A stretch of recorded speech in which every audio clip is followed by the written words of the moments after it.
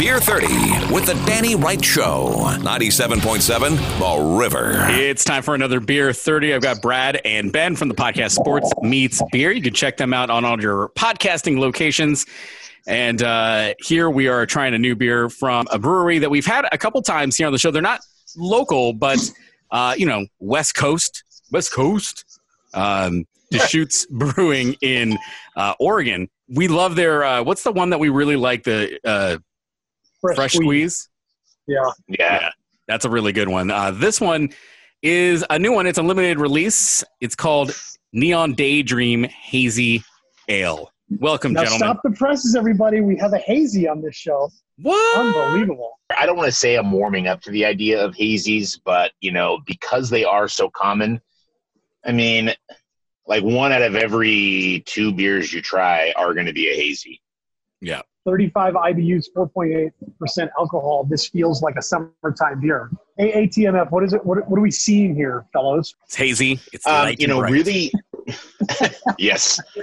I will say this looks a lot like grapefruit juice when you pour it out. It's got a nice haze to it, nice color. But the most attractive thing about this, as I poured into my beer cling glass, is that it's got really nice, tight CO2 bubbles.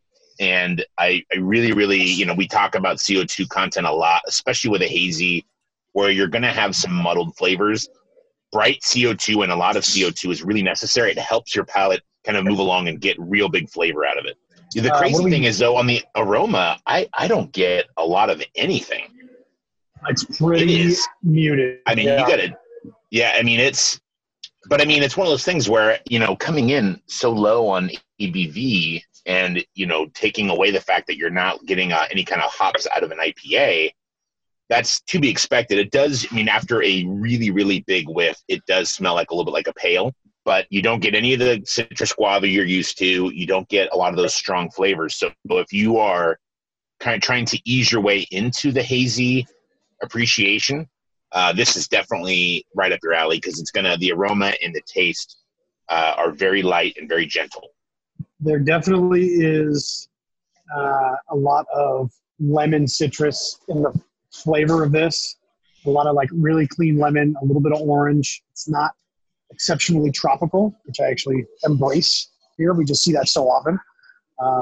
And to Ben's point, the carbonation is great. For what it looks like, it drinks much lighter than it appears. Yes, I get the Meyer lemon. Now that you say that, it's really like Meyer lemon zest, which is very oddly specific, but that's exactly what I'm pulling out. It's Meyer lemon zest on a Tuesday. That's what it tastes like. That's what it is. It's got a very muted bitterness in the finish that lingers for a little bit, which I like. It makes me want to go back in for another sip. It finishes really dry, so it's gonna be that at summer, almost like a Radler, where you've got a little bit of sweetness, but it just gives you enough tart and enough dryness that it's gonna make you go back in. Do you know of Firestone Walker? Their beer, it's a light beer called Flyjack. Yeah. Oh yeah, it's delicious. It's actually one of my favorite light beers. This reminds me a lot of it. They're very similar to me. And that's not a bad thing because I like the taste of Flyjack. But with Flyjack, I know I'm getting under 100 calorie, 4 carb beer. And with this, I'm not, this is like a regular beer in terms of carbs and calories. So I'm wondering, to me, it's weird that they taste so similar. It's a hop combo thing, right? I wonder if the hop combinations are so similar that maybe.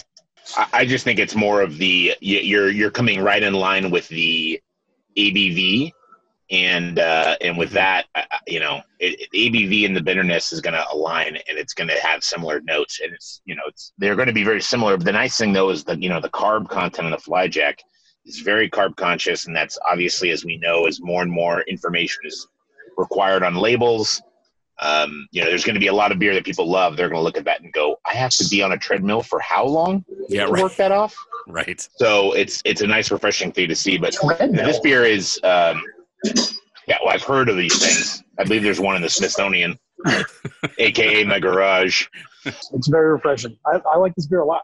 Yeah, me too. Thumbs up all the way around. That is Deschutes Brewing Neon Daydream Hazy Ale. You can check out this review and all the other Beer 30s at 977theriver.com and on the River app and their podcast, Sports Meets Beer, all the places you download your podcasts and get those. This is Brad and Ben from Sports Meets Beer on Beer 30. Thanks for being in, gentlemen. And much like all the sports coming out, we're going to have new episodes without any audiences. So that's going to be coming up soon.